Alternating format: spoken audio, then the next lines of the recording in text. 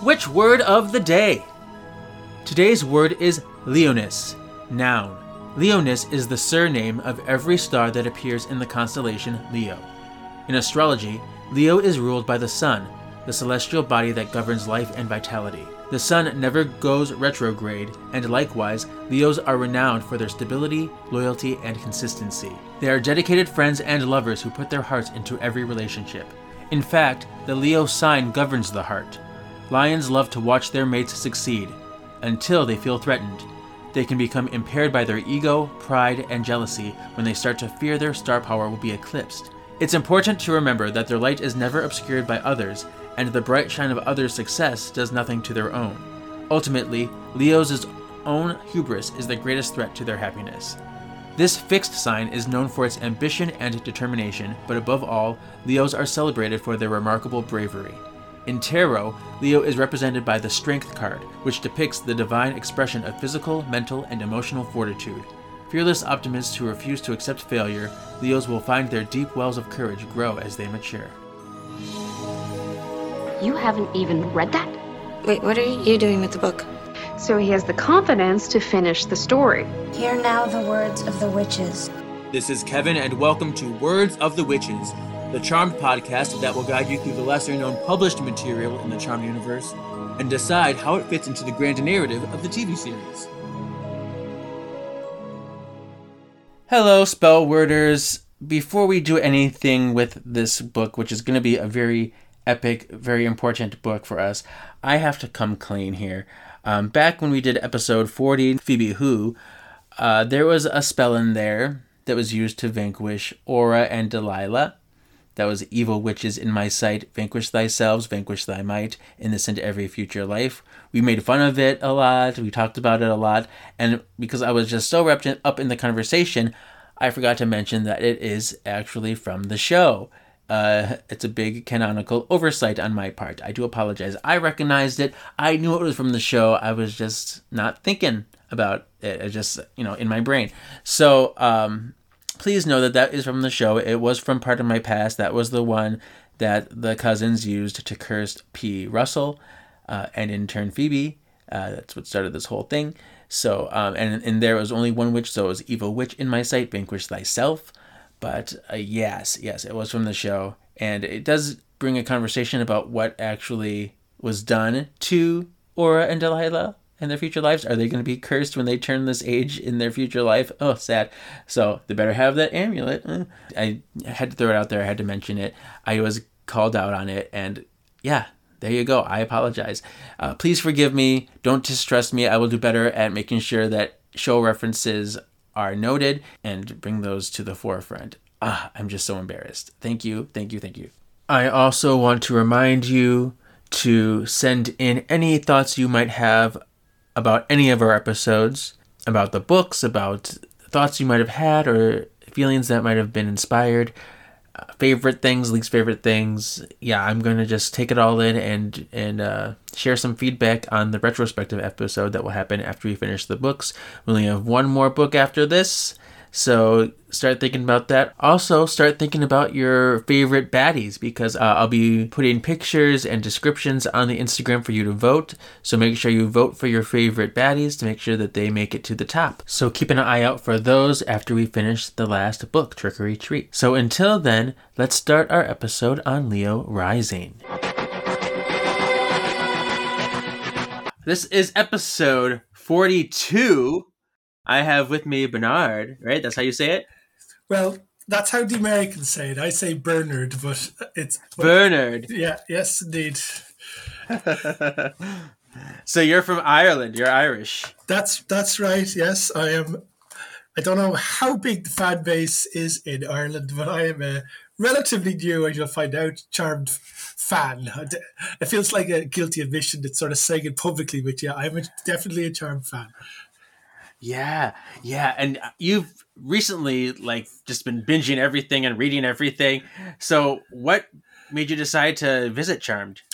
I guess it's just one of those things. I was a Doctor Who fan and went off the air in 1989. And then, because we only get the UK channels here, and there's the BBC and ITV, they made no science fiction in the 1990s. So everything exploded in America about 1990. Just hundreds of series started being made after nothing in the 80s. So I started watching it and I liked them. But I sort of grew resentful of American TV because there was no Doctor Who on, and that's the one I wanted to see, you know, and I could see the fan bases of other shows growing here and Doctor Who shrinking away.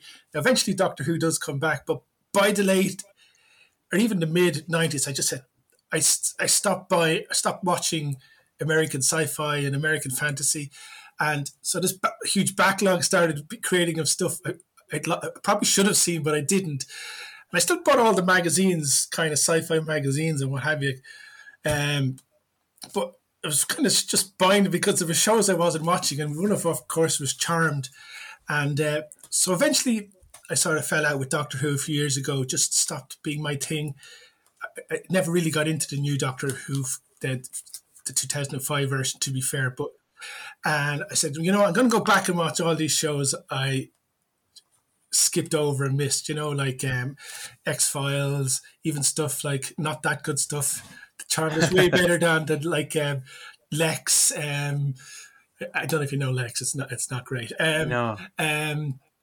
Buffy or Charm. So I sat down, you know, and there was lots of other ones I've done as well. So it's a Buffy or Charm. Well, I knew Buffy was quite popular, and believe it or not, I'd never seen an episode of Buffy, even though it was really, really big here.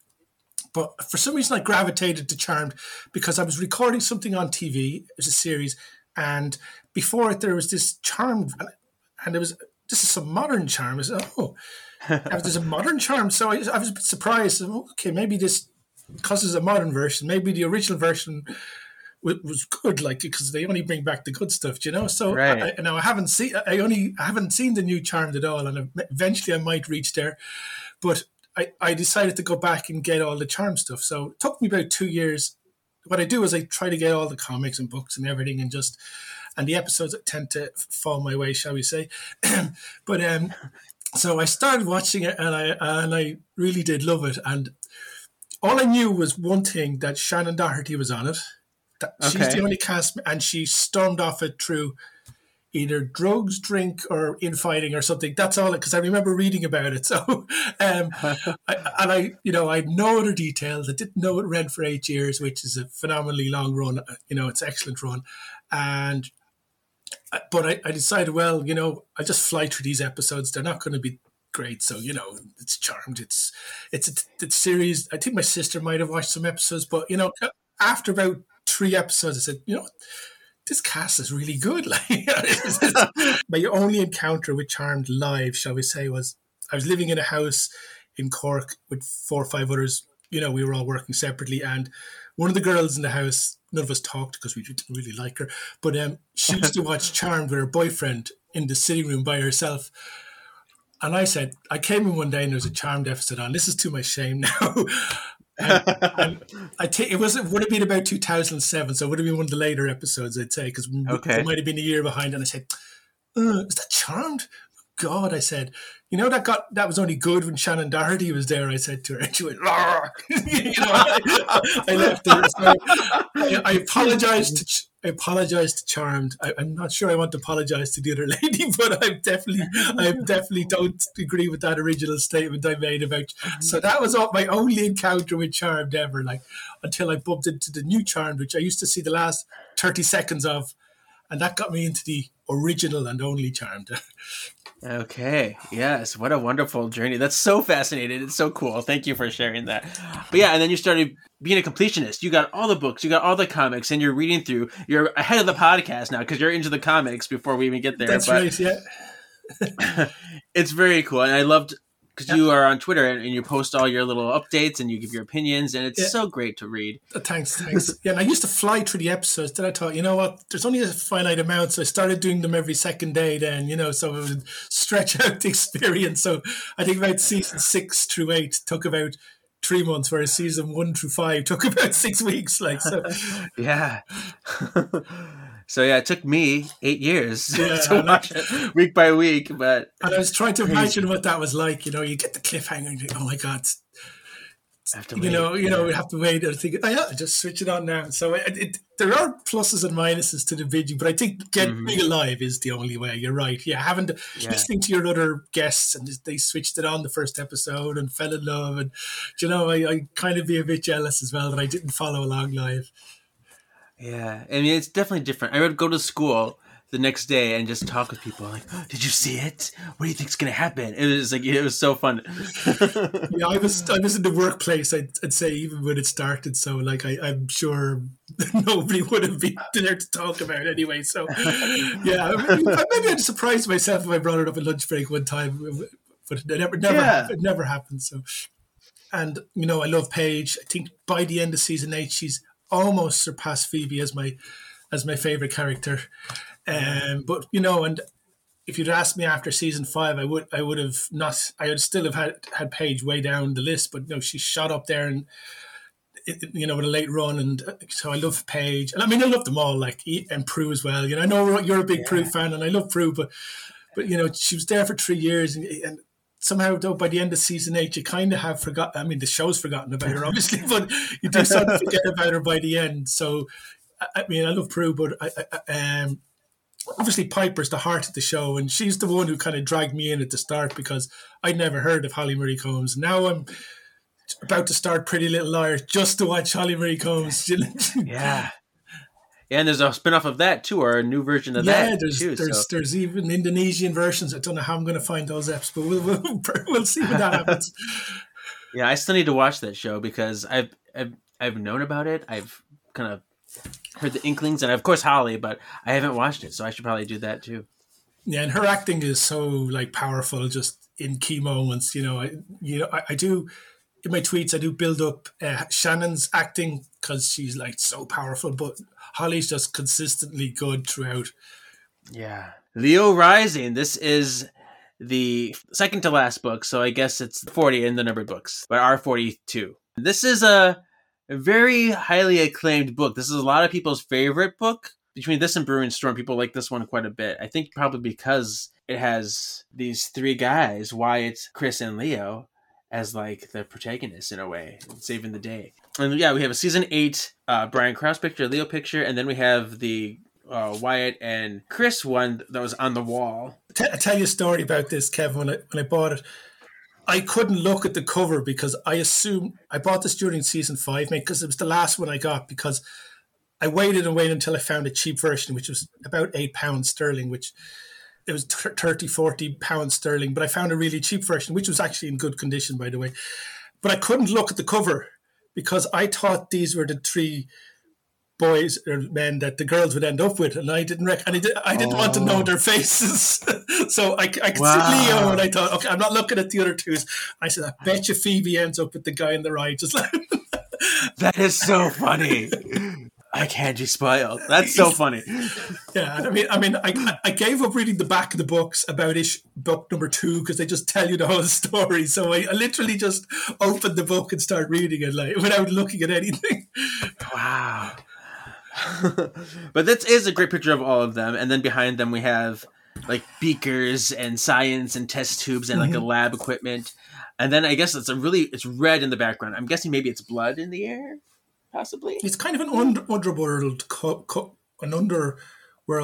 colored dark red, brown. Yeah, it is. You're right. It has the tagline, Leo has fallen from grace and his timing couldn't be worse. And the back of the book says, the power of 3 has gone underground. Clues and magic can't be found. Grown-up sons come quickly forth. Help your father find his worth. While a newly mortal Leo is out for a walk with Wyatt and newborn Chris, demons trap the Charmed Ones in the house and take them to the underworld, where they are imprisoned by demon scientist Dr. I want to say Nivik, but in the book he says the G is not silent, so that's right. Nivik, who plans to steal the power of 3. When Leo returns to find the house empty and in even more disarray than when he left, he tries to piece together what happened, but can't. Due to his recent fall from grace, the elders ignore his calls. What is he to do? With no other options and no magic of his own, Leo becomes desperate. Using a spell from the Book of Shadows, his son's magic, and a sliver of unicorn horn, he calls the future versions of Wyatt and Chris back to the present. Together, the Halliwell men go in search of the Charmed Ones. With Dr. Ganivic nearing success and the sisters powerless to stop him, it's up to Leo and the boys to save the day. Collect all the Charmed books. I did that. Yes, you did. So, what's cool about... Well, it's August right now, so we are actually in Leo's season, for astrology-wise. Oh, that's right, yes. Leo is August, yes. Yeah, so we're right in the Leo season. You know what's funny, though? I always found, like, the Leo episode titles to be pretty sexy. I think you've listened to Hanging with the Halliwells, too, right? I listened... Because season 8 was a bit of a... wasn't the best season. I actually listened to all of them to get a bit more inside information on season 8, but I haven't listened to the earlier episodes yet, simply because I want to forget episodes, so when I watch them again, they'll all be fresh again. You know, Sure. Then I will listen to the pods, actually. Okay, cool. Well, and there, when I talked about this a little bit, how I thought the Leo names were sexual. So, like, the Saving Private Leo, I'm like, it sounds like Saving Leo's Privates. Yes. And then there's something about Leo just has like a mystery there. Ooh. And then Viacon Leo sounds just like, Viacon Leos. Like, it's very exotic, you know. So, and then this one, Leo Rising, it can be a little... Yeah. It's there if you want to look for it, all right, yes. Yeah, so I'm just like, Leo just has sexy titles. But this was written by Paul Ruditis, who we know is a staple among the Charmed books and the Charmed comics, and he's coming out with the illustrated storybook in the fall. He is Mr. Charmed, really, isn't he? Yeah, he became a very huge resource, like, for after Charmed, like the beyond the series lore. He's a big part of it. Because this comes out like a good while after. How long after? This is about 15 months after the season, is it? This was released August 28th, 2007. And then reprinted October 1st, 2007. So it's, quite a bit after. Because Simon & Schuster used to do the Sabrina books, and they stopped. There's about 50 of them as well, and they stopped 8 months after Sabrina finished the last episode, whereas the Charm books go on for sort of 18 or 19 months after. So it's great that it's actually set in season 7, and because the continuity is probably where some Charm fans fall out with these books. And towards the end, I get the feeling the books were sort of just put out there. But here Paul has decided, this is a season 7 book. I'm going to fit it between these 2 episodes, and it's going to perfectly seamlessly fit into continuity. And that's part of the reason why I think a lot of people like it, because there's no trying to just, where does this fit in? Is it season 4 or season 6? It says it's season 6, but it reads like season 4. There's none of that. This is a season 7. There's none of that. It's very clear where it takes place. Yeah. It's supposed to take place in 2005 between imaginary fiends and Death Becomes Them. So, right between 20 and 21 of season 7. Okay. Very clear spot. So, chapter 1. Here we go. We are jumping right into the action. A demon attacks the girls in the dining room. Piper made a turkey. It goes flying across the room, hits the wall. Paige ends up orbiting a carving knife into the intruder, which explodes him. But like a dozen more demons come. Like they just keep appearing and appearing. And so there's like a battle about to go down. One throws one of Wyatt's toy cars at Piper, which hits her in the head. Nearly knocks her out. He knocks her out. Crazy. So how big was that toy car? Yeah. It must be one of those big ones you sit in, is it? Yeah. They're driving down the street in this toy car. But Paige does something cool here. She orbs like all the silverware on the table. She orbs it all at once and has it fly into the demon. So like just like stabbed like very like Carrie's mom. so exactly. So does Paige practice knife throwing or orb knife throwing like up in the attic with a kind of dartboard or right? I mean, she did something that was super cool. I would have loved to see that in the series. That's a really cool visual. This is a weird thing. Piper notices one demon in the corner of the room recording the fight on a video camera, which is like, this is unsettling. And so Phoebe is in another room. She's in the kitchen while Piper and Paige are over in the dining room. She's in the kitchen fighting her own demons. And Phoebe is kind of like ducking behind the island. she's like in there putting a potion together. I kind of struggled with this a bit. This scene, like how big is the kitchen that there's a standoff? You know, I kind of where are the other two demons standing that Phoebe's able to hide behind the? They must be like at the back door, is it, or? Probably maybe close to the kitchen table. Although this is season 7, so in season 7, their kitchen got much bigger because they switched from Canoga Park to Paramount Studios and they had a bigger space. Oh, I didn't notice that, but I will on my next watch through. Yeah, because if you look at the earlier seasons, once they get to season 7, it just feels bigger. Okay. Which is crazy. But yeah, but she's like kind of behind the counter and they're over on the side. And she's just like, I'm going to mix my potion ingredients together. I'm going to get them, but I'm just going to hide over here for a minute. Because at this point, she still only has her premonition power. She's like, I need vanilla for this, and then I can get it. So she kind of reaches for the final ingredient in the cabinet. She puts the vanilla in there, and then she throws the potion at them, which vanquishes all 3 demons at once. Pretty powerful potion. But then in the corner of the room, of the kitchen, there's somebody recording her on a video camera again. What is happening? Piper and Paige seem to be losing the upper hand as they're both knocked back into the conservatory fighting more demons. And then here comes Leo down the stairs. He's like, I heard a crash. And he is coming down with a crossbow, shooting like the arrows at the demons. He's dodging energy balls. He's like takes a knife out of his belt like Athame. He's like, ha! So he's fighting away, but they're not very effective at all. Kevin, were these the weapons he used in magic school to torture the demons while he was... Maybe. Yes. Oh my gosh. So yeah, he's completely mortal at this point. No power, so he's making do. Although I do kind of find it kind of poetic that he comes down with a crossbow. Like this was something that was like a huge weakness for him. I hope you wiped that poison off. Yeah. So it's kind of cool he's taking power back, I guess, with this. He's like, yeah, I'm going to repurpose this thing that used to cause me so much dismay. But Piper sees kind of Leo in trouble fighting them, so she's like, no, my husband! She blows up all the demons around Leo, and she's like, I'm going to rescue him. So now, after a moment, all the demons are gone. The manor is a mess, but overall calm is back. Piper chides Leo for not staying with Wyatt and Chris. She's like, you're putting yourself in danger. Why are you doing this to yourself? Piper wonders if the attack was planned by Zanku, so we know Zanku's around. Ooh. And then this is where Piper and Leo have a little bit of a lover spat. Yes. I thought this was written really well, actually, and really like true to the characters. Leo hates feeling helpless and like he can't protect his family, and that's all he wants to do.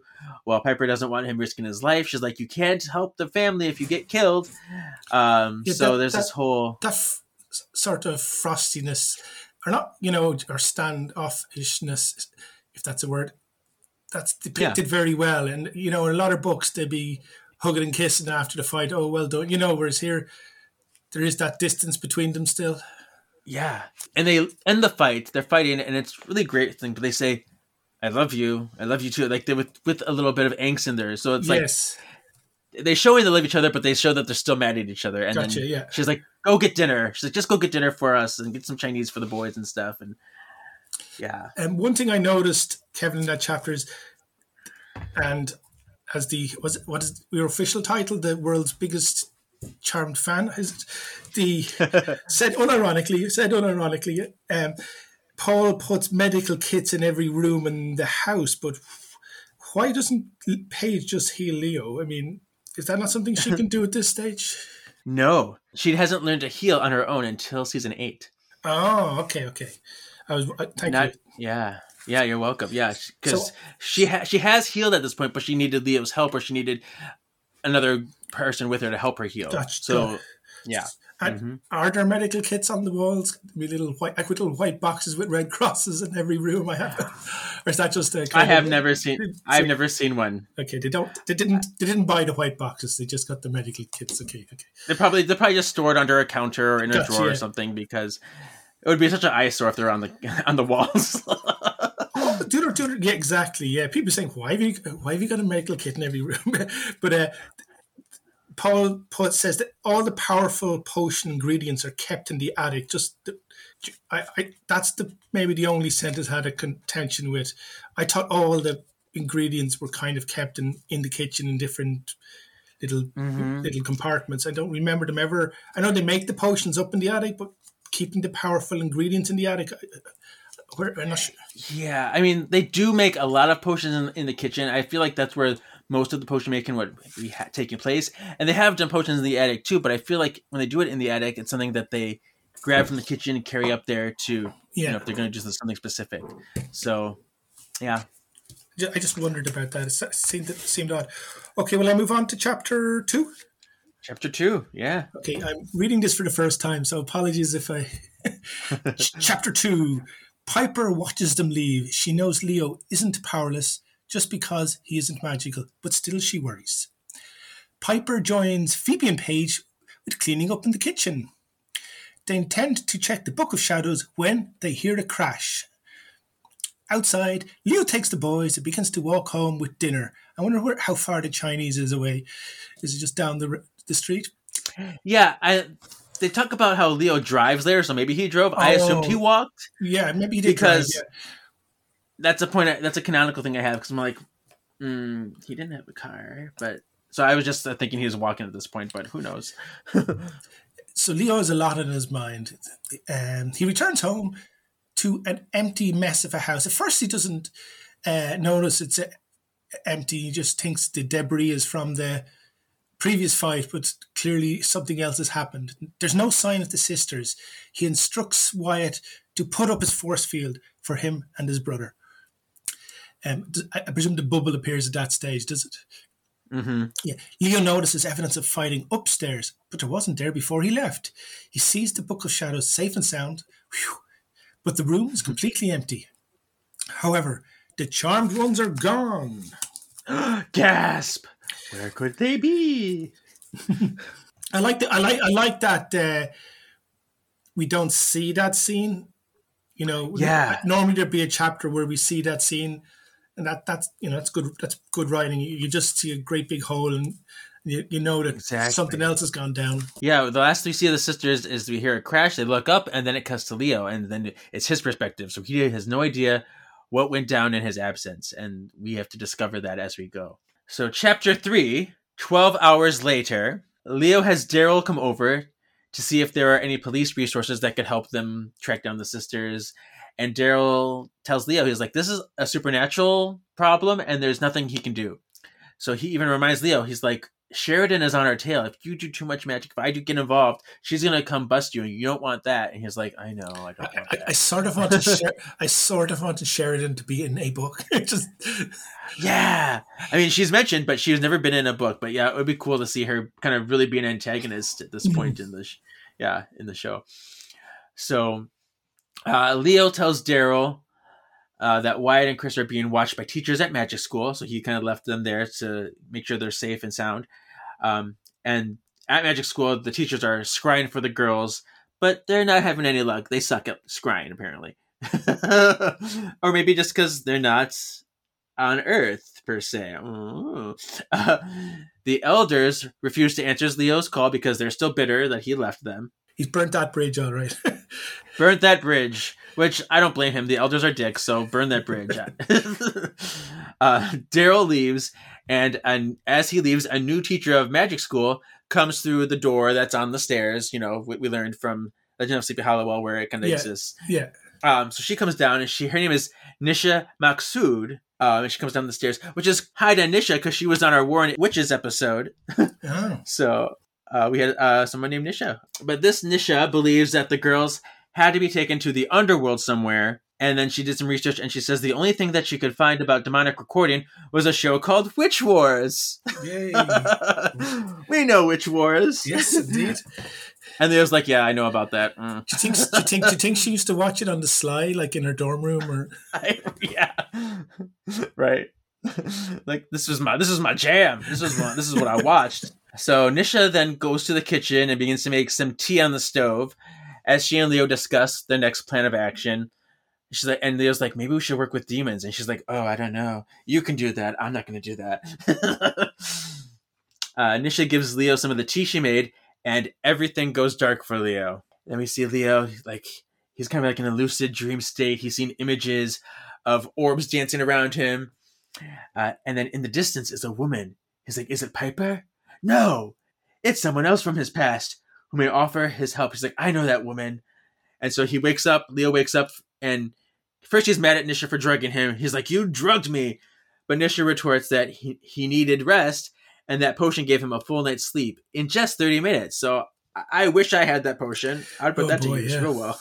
Yes, indeed. So Leo is ultimately grateful and refreshed, and he now knows what he has to do, what the next plan of attack will be. So just a quick question there, Kevin, please. Yes. Can Leo scry?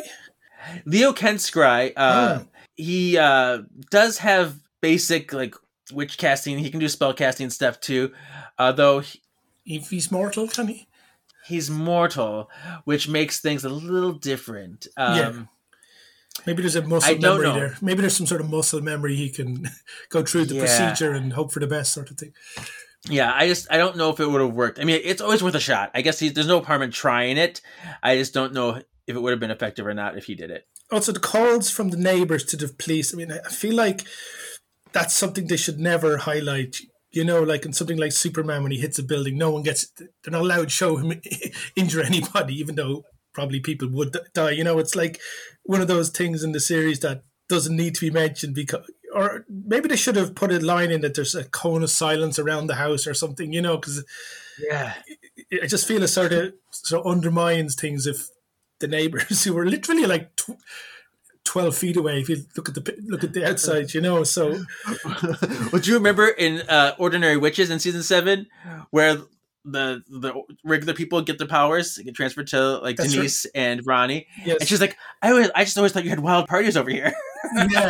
Exactly. It's just something vaguer like that. All right. Okay, Chapter 4 is a big one. Are you ready for this? I'm scrolling down. Okay, let's go. Piper awakes in the underworld in a cage, but it looks like no part she's ever seen before. Piper notices test tubes, fluorescent lights. She appears to be in a laboratory. Piper begins to piece her memories back together of how she got here. When Phoebe and Paige went to investigate the crash upstairs, Piper stayed behind to take care of more demons in the kitchen. One demon had laser eyes, and one could cause earthquakes.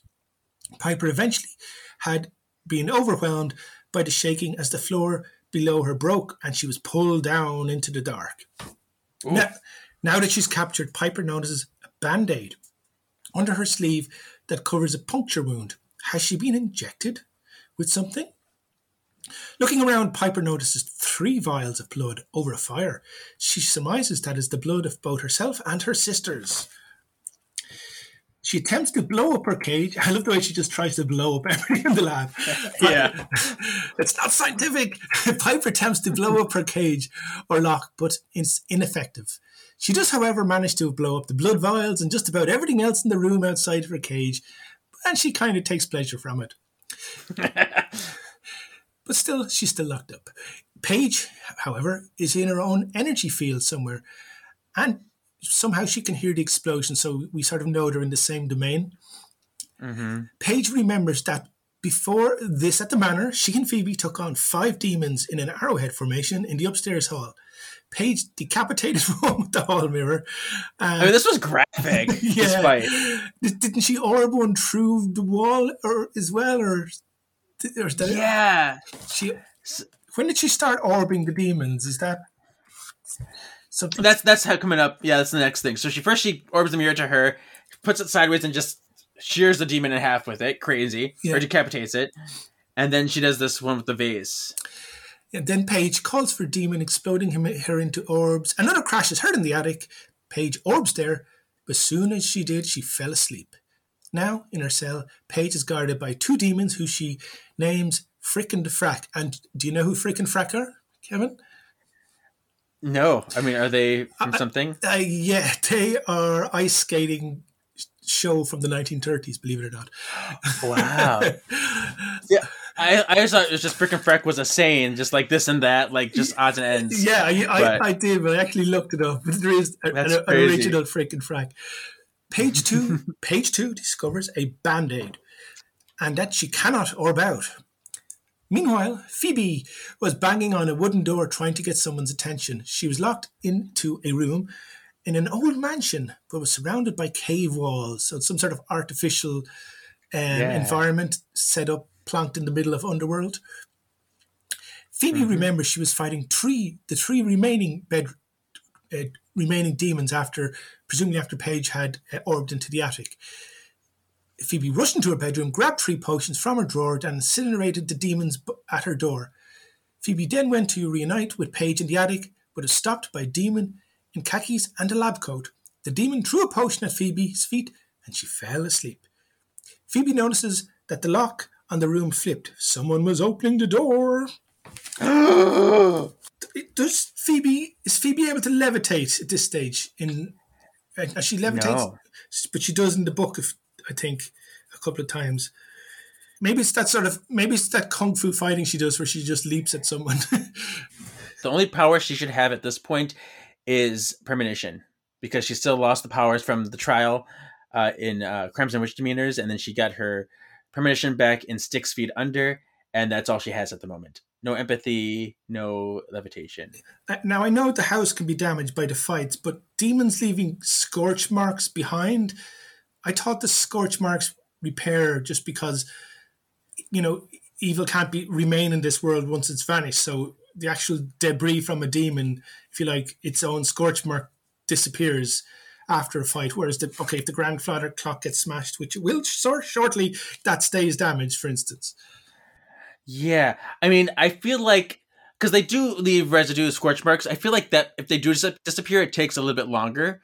Because there was they would come in after a vanquish and they would see like, oh, scorch marks, I see this. Or like when in the mausoleum, you can see the remnants of, even though nobody was vanquished there, which he faked Cole's death, there was still scorch marks just from the fire. I think that's more remnants of the fire than the demon itself, if that makes sense. Okay. Chapter 5.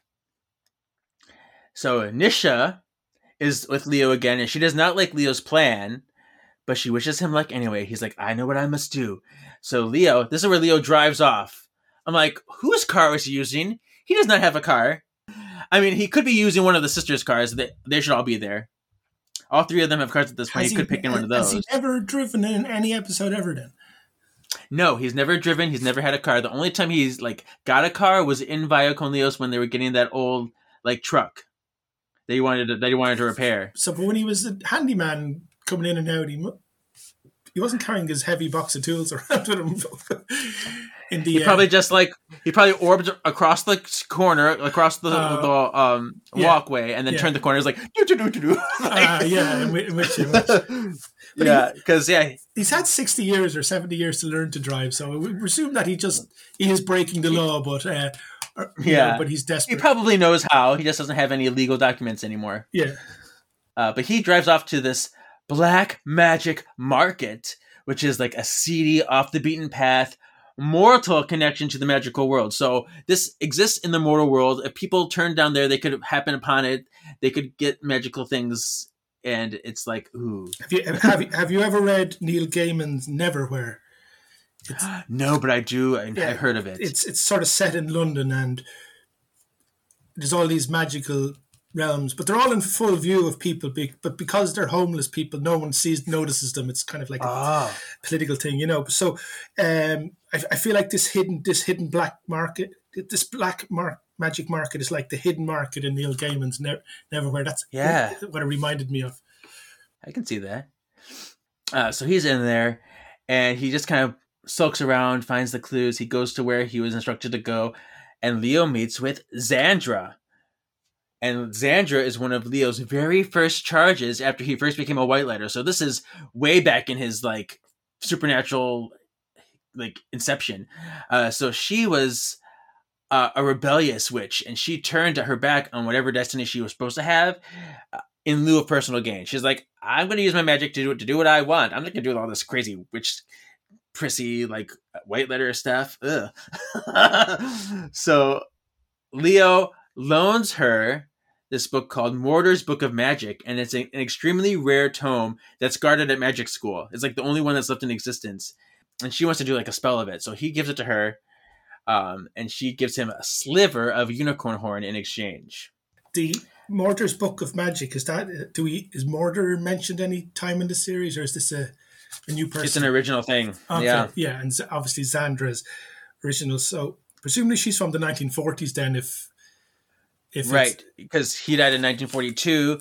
So, yeah, it had to be 43, 44 maybe. She does the Bewitched reference. She does a hand gesture from Bewitched. I mean, I have seen Bewitched, but I don't quite remember that hand gesture. But I presume if the Bewitched fans listening, if there are, would be familiar with that reference. Yeah, I'm not sure. What did she say? What did it say? What she did exactly? She sort of put her hands to her face and kind of like, you know that thing where you put your hands to your face and you make goggles? Something like that.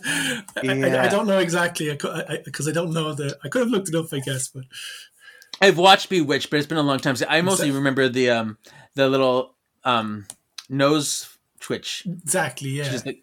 And Piper does do that in Which Way Now, the little bewitched nose twitch. But that's the only thing I can think about from the show. She says that the sliver of the unicorn horn holds enough pure magic to perform one spell. Because when the Day the Magic died, they had a full unicorn there to draw from. But now they just got a little piece of horn. So use it wisely. Okay, on to chapter 6, I think. Yeah. The man entering Phoebe's room reminds Phoebe of Cole, but it's 10 times hotter. I'm just trying to think who would play this guy in 2006. But, it's probably one of those reality. You know the way they started casting guys from like Leslie and who's the guy Phoebe marries in season 8? They were all sort of Dex, semi-actors, I think is the word, or they were known from reality shows for being pretty. Yeah. The demon offers her a martini, but Phoebe is on guard. The demon kisses Phoebe, and she gives into it. But she has a plan. She's not being a freebie. She has a plan. Phoebe is flooded with a premonition of horribly wrong images, but she takes it out on the demon. She slaps the smug look off his face.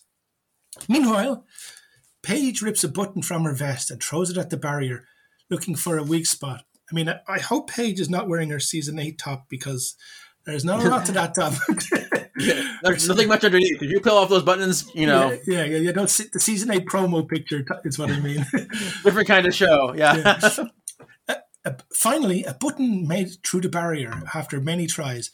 Paige checks Frick and Frack to see if they're still as oblivious as they have been, and she orbs out of the small hole in the barrier, but reforms right in front of Frick, who is the female of the species.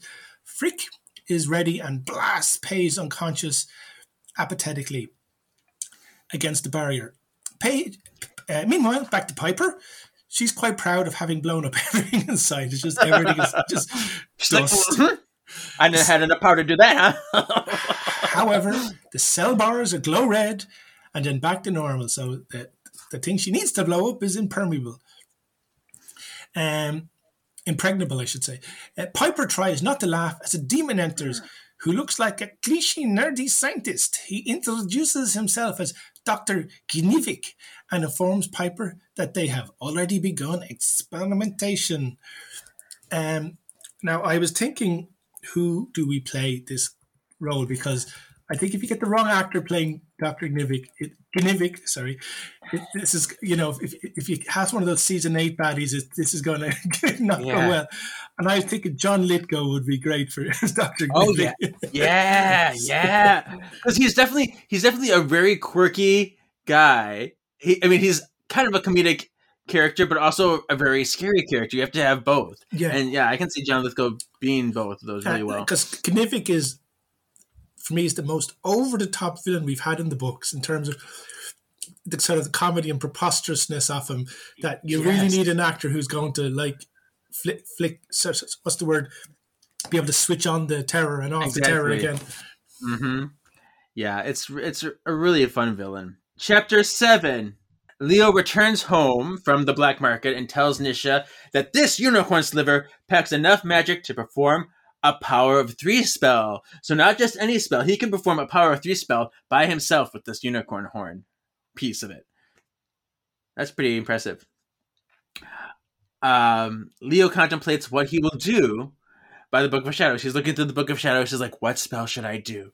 What will be the best way to get past this Leo tells Nisha that a few days ago, Piper accidentally cast a spell that brought future Wyatt back. So we know where that was. That was Imaginary Fiends. So I was going to ask you that, but I remember the episode, but I haven't really got the titles and the episodes matched up yet in my head, having only seen them once.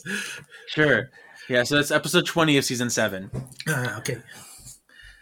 And so remembering that he saw adult Wyatt because Piper conjured him, it gives him the idea to call both of his sons in that same way. He's like, I'm going to bring Wyatt and Chris now, and they can help me get the sisters back. So Leo finalizes his potion. He chants his spell, which is an alternate version of what Piper used. So I guess after because she made that one up on the spot, I guess she probably put it in the Book of Shadows after that because she liked it. So after he performed the spell, he sees a cauldron with his potion, and like ice forms on top of the cauldron. And then on the ice, Leo sees the images of a grown Wyatt and Chris fighting demons. But curiously, there is a dark-haired girl with them that reminded him of Piper. Ooh. So the two brothers are fighting with a girl.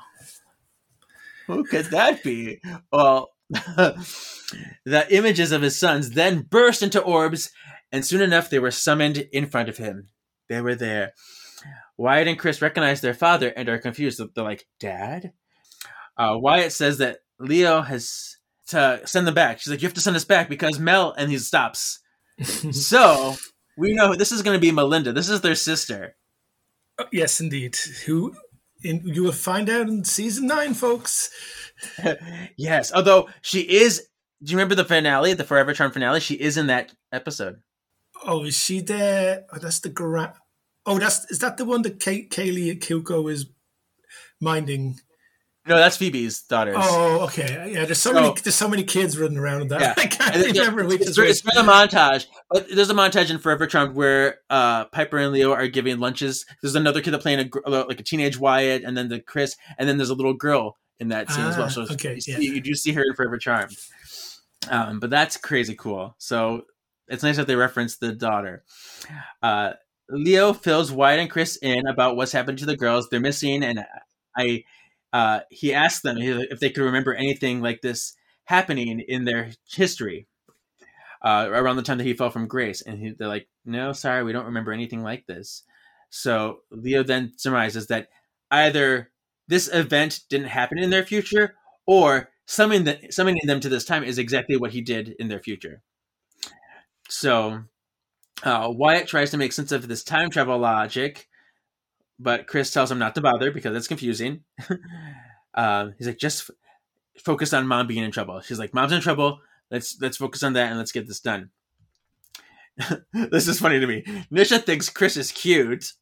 She gets a little crush on him, but then she's like, oh wait, you're that baby whose diaper I just changed. This is weird. Ew.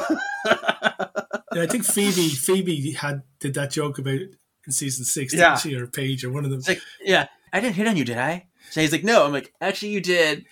Don't tell him. So Leo introduces Nisha to the boys, and she has the most adorable introduction ever. I think she's just so goofy and so awkward. It's so funny. Let me see what she says. Seeing as how your sons don't even know me, or did something worse happen? Am I dead? Wait, I don't want to know. So she's trying to figure out her future. She's like, no, don't tell me what happens to me. And then she's like, I should listen to Mom and Dad and become a lawyer. I don't want to deal with this. Oh my God, I'm so stupid. So she's just so awkward, and it's hilarious, and I laugh. We don't see Nisha again in season 9, so I'm just surprised. We do see other magic school teachers, but I'm just surprised. Maybe Paul didn't bring, he's created the character and she survives the book, spoiler.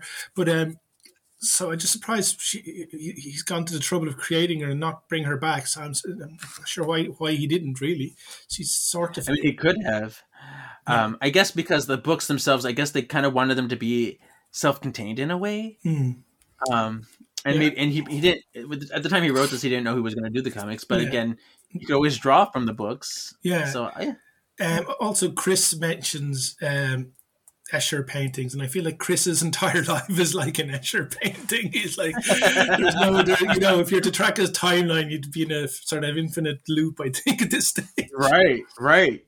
Yeah. On page 90, Leo mentions the house defenses, and then he sort of gets vague about it. I mean, does the house have defenses? I know the book has defenses, but I mean, there is the whole Nexus thing. They do mention the Nexus briefly, but I don't see the house. I mean, there's nothing stopping a demon planting a bomb outside and blowing it up. So it must No. have some kind of defenses, I guess. Just from prevents that, if you like. Mm-hmm. Yeah, I mean, there was the whole. No, is there a wiki? There was all the defenses there, but that was because the circumstances changed. I can't imagine there's a whole demons got in there all the time. They just shimmered in there or flamed in there all the time. So there's not really much. They had the crystals they sometimes would put down, and I'm sort of sure, and they could use that as a safeguard. They've done that. They've done that perimeter around the house before with the crystals. So there's that. That's like the only thing I could think of that they would ever do. Leo asks Nisha to watch the house while he takes the boys on their mission. And then Wyatt and Chris remind Leo that they have no leads. Like, okay, we're going on a mission, but what are we doing? Where are we going? So they're like, oh yeah, I don't know. Yeah, they literally have no clues as yet. Right. Chapter 8. Back in her cell once more, Paige was exhausting her options. For kicks, she tries to orb Frack's dagger to her. Success! Paige throws the dagger at the cell barrier, expecting it to bounce back at her. Instead, the dagger is stopped mid-air on the barrier and soon dissolves it. Acting quick, Paige orbs out. Just before the other dagger from Frick decapitates her. Phoebe, meanwhile, feels great after slapping the demon. She knew the images of it. She knew the images she saw of them in sexy passion were manufactured and planted, which she did not appreciate. The demon introduces himself as Cameron, Cam for short, and asks Phoebe if she'd like to experience those sexy visions for real. Ooh. What a creeper. Phoebe does have a strong attraction to him, though, but she believes it's some kind of power or pheromone manipulation. I was thinking of like Dakin from X-Men because he has that pheromone manipulation, and that's how I reminded of. He's like, oh, he's just, seducing her artificially. Crazy. Yeah, it's like in those lab experiments where they pump pheromones in with the rats or the whatever, and they try to see if if they recouple or whatever. Cam tells Phoebe he's a prisoner too, and that everything here is fake. Phoebe presses on the fake firewall and goes through.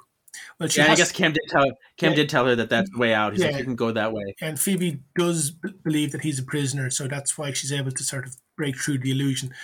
And unfortunately, that's all we see of Cam. I was expecting him to turn up and do a self-sacrifice later and redeem himself, but he does come back a little bit later, but doesn't do anything then either. Yeah. So, with Piper, Dr. Gnivik restores all the broken glass and the trash room to its initial state.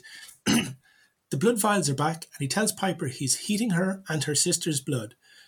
He tells Piper he wants to uncover what it is about the Vaudin line that makes them so powerful. What does it mean to be charmed? He despairs not being able to have a sample of Prue's blood. See, that is a cool concept. I love that idea. Like, where does the power come from on like a very detailed scale? And I think that's such a cool thing to explore. Yeah. I love that. And I feel like this guy is the right guy to do it because it's not going to be just. It's like magic science he does, not procedural science. So like his methods are mad, but they probably have to be to work on their blood, I guess. Mm-hmm. Piper tries to blow up the vials again, but nothing happens. Dr. Gnivik says while she's in the lab, he controls when they can access their powers and actually controls their powers themselves. He freezes Piper, but it's a lie. She's still conscious. And I think he admits later that you may have detected my lie. But once Piper is frozen, though, Dr. Gnivik injects her with a chemical. Phoebe and Paige, having just escaped incarceration, arrive in Piper's cell at the same time. They are frozen as well, vulnerable to whatever experiments the mad scientist has planned. Yeah, and the way that Piper was frozen here, because she's like stuck in place but she's still aware, it was very similar to how she was frozen in the Crimson Spell when her power reversed on her. I thought that was kind of cool to notice that parallel. Just on chapter 8 there, I really love that the inner monologue of each sister is totally different. Did you notice that? Paige's inner monologue is hilarious. Like she's got that sarky, narky kind of even in her own inner monologue, which is really cool. Right. and then I love Piper. She's such the like seasoned veteran at this stage. She's like using reverse psychology. Yeah, I don't care. Look, I told you I don't care about your plan. And like and he keeps telling her more about the plan. So it's so fun. It's so true to the characters. I love it. All right, chapter 9. Chris is scrying and is annoyed that Leo is looking over his shoulder. He's like, you don't even double check my work. I'm scrying. Let me do it. Nisha brings cookies and milk, and then Chris balks at it. He's like, how old do you think we are? But Wyatt's like, ooh, cookies. Kevin, is this Chris's first, and I will use the word canonical appearance since the end of season 7? Or season 6, rather? He was in season 7 for it was during the Vision Quest where when Phoebe had him go in there and kind of had like a vision of Chris come to him. Okay. Yeah, so there's that one, but that's the only time since he left. But this is Chris's first book. I forgot to mention that. So yay for Chris's first book. Oh yeah, that's right. Yeah, he's been on holiday in about 11 books before this. Right. It's like he doesn't exist in these books apparently, but here he is out of nowhere. Do you mean baby Chris or adult Chris, by the way? Both. Oh, okay. He hasn't appeared in baby form or grown up form in any of the books so far until this one. So that's kind of crazy.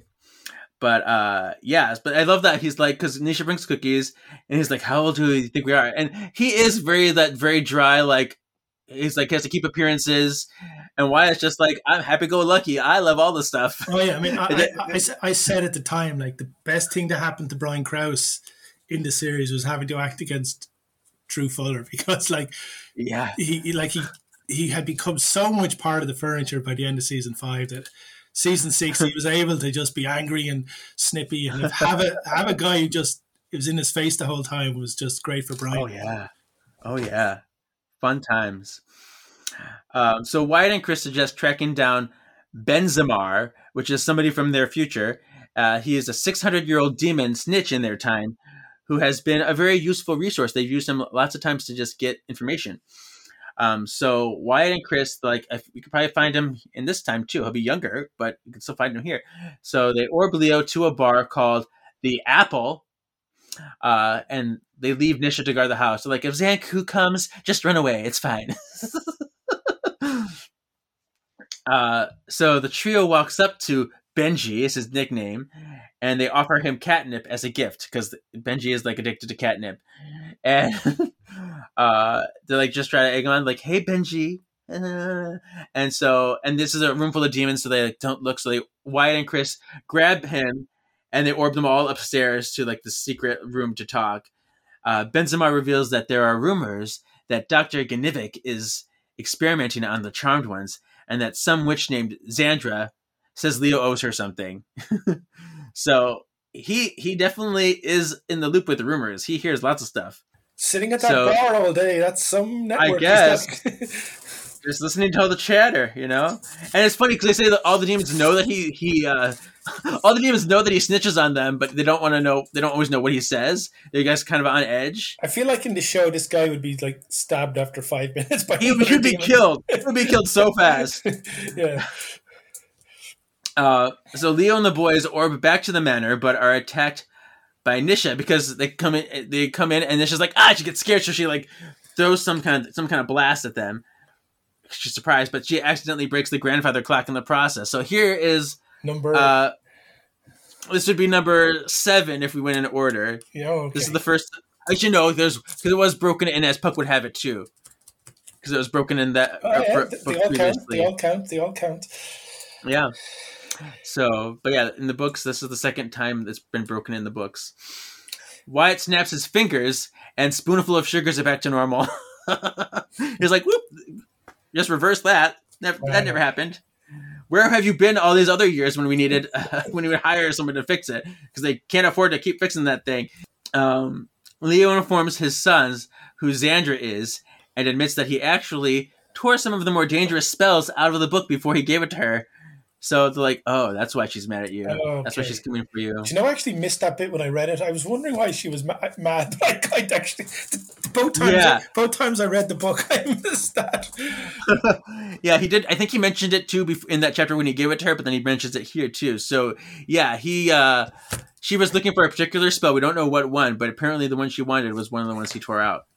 Okay, yeah. Cheating her. Upon hearing them discuss Dr. Gnivik, Nisha's like, oh, that guy, I've met him in the rainforest last year. He's a demon? Oh, well, that's news to me. He was very scoffy. He did scoff a lot. So maybe he... I feel like it's kind of obvious he's a demon. That there's no way he's disguising himself in polite company. You know? Right. I mean, just he's kind of a character for sure. But she's shocked, and he's like, oh, okay, well, I guess he's a demon. Leo plans to start a rumor so we're going to lure Dr. Gnivik out. So he's like, we're going to start a rumor that a student at magic school has discovered a formula to turn lead into gold as bait, because that's all the scientists want to know. They want that formula.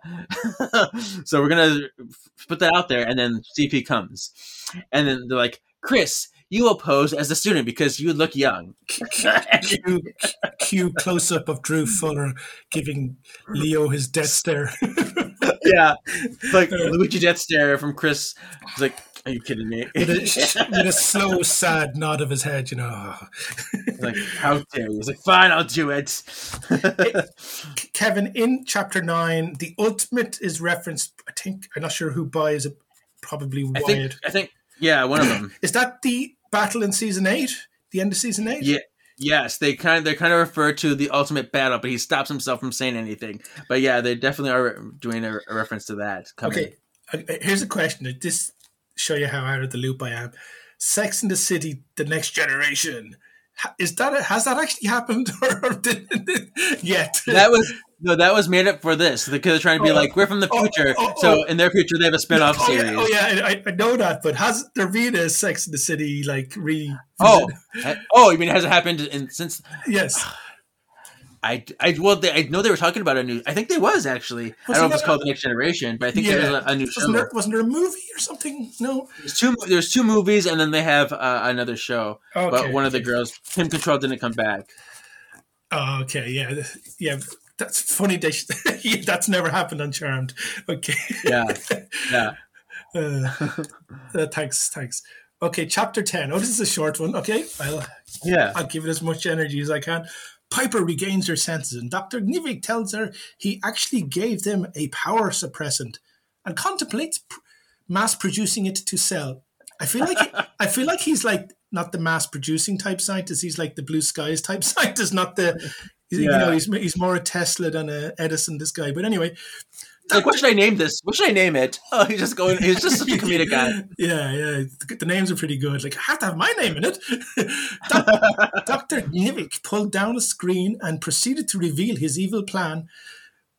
And I like the way, they have the old kind of film footage, like 5, 4, 3, and it's written backwards. And Piper's like, he's not even using film. Yeah. But by giving a presentation using footage that was taken by the demons who filmed The Sisters. So now we know why they're filming them. He's making a movie to sell his scheme. Oh, okay. I thought it was just part of the footage he needed for. For his presentation. I'm with you now. Yeah, gotcha. Yeah, he's like, this is my evil plan. Watch it. You're in it. Dr. Gnivik plans to discover what it is the sisters actually tap into when they use their powers, and then use that to determine how all witches use magic, and therefore find a way to control them. Another very cool idea and insidious plan from a demon. I really like that. It's very smart. It's definitely a new one. Phoebe and Paige regain their senses. Dr. Gnivik gets a phone call and leaves. Now, I feel like he wouldn't have a mobile. He'd have one of those, those pre-rotary phones you'd see in the 20s and 1920s and 30s. Yeah. You lift one bit up to your ear. I feel like they'd have, and you just click the thing down. Exactly. I feel like he'd have one of them, not an actual sort of Nokia brick phone, But anyway, I'd say that. I love that. I'd say the prop guy would have probably done it differently. But anyway, Sure. the sisters free fall, and they're falling for a very long time. So something odd is up, and they end up on a staircase that leads to a maze. They decide they're not going to enter it, but the floor starts falling away behind them. So begrudgingly, they must enter it. They have to go. They are rats caught in a trap. So chapter 11, Leo, Wyatt, and Chris arrive in a lecture hall where Chris will give his fake presentation. And this is like open to anybody. It's like attached to Magic School, but also attached to the mortal world. Can I ask you there, Kevin, is this the big room we see, that big wide open room with just chairs put in? Because in the TV season, especially season 8, everybody materializes into that room. That feels like it's it's a nexus with a small end point where everybody can enter rather than some other unseen lecture hall. Because I'm thinking of like a college kind of looking thing. Yeah, I thought of that as well, but it's not really fitting in the style of Magic School to have one of those tiered kind of modern halls. Yeah, and to me, I don't know. I feel like it's something we probably haven't seen. If it is one of those things, it's probably something we never saw before. Yeah, you're probably right there. It would be too messy just to bring in a load of chairs just for, for a quick. Yeah, especially if you want something to be like official and you want press to come, and like they're trying to make this look very official, even though it's completely a ruse. But Chris is going to give this fake presentation. They have like the speech that was written by teachers that they kind of half-assed, and they're just sort of wasting time. So just and Chris is a little stage frighty. He's a little nervous about it, which is funny. Yeah. Half the audience is holographically projected by Wyatt, so half the audience isn't even real. It's just like Wyatt using his powers and showing off. And then they notice that someone who matches Dr. Gnivic's description is there with 2 burly bodyguards. Like, oh, we can't grab him like we thought. Oh, I guess the plan of attack now is to just like do your speech and then follow him out. So that's what they're going to try to do. During Chris's speech, Dr. Gnivic has a question. He's like, first of all, and he's like, yes, Dr. Gnivic. He's like, no, the G in my name is not silent. Say Gnivic or whatever. Gnivic, I don't know. Is it a soft G? I don't know. But he's like calling out Chris for his drivel and declares him a fraud. None of these things you're saying make any sense. You are just pulling my leg. Good day, sir. I said good day. And so Dr. Gnivik leaves. Wyatt, Chris, and Leo furtively, sneakily follow him into like this portal, and they get inside. Yeah, so they're on his trail, which is mission complete. There is a guy referred to. I think he's a Magic School resident, Professor Sonorous. Is that somebody we've heard of before? I don't think so. I know Mrs. Winterbourne. I know Mrs. Donovan. I don't know anybody named that Professor Centaurus.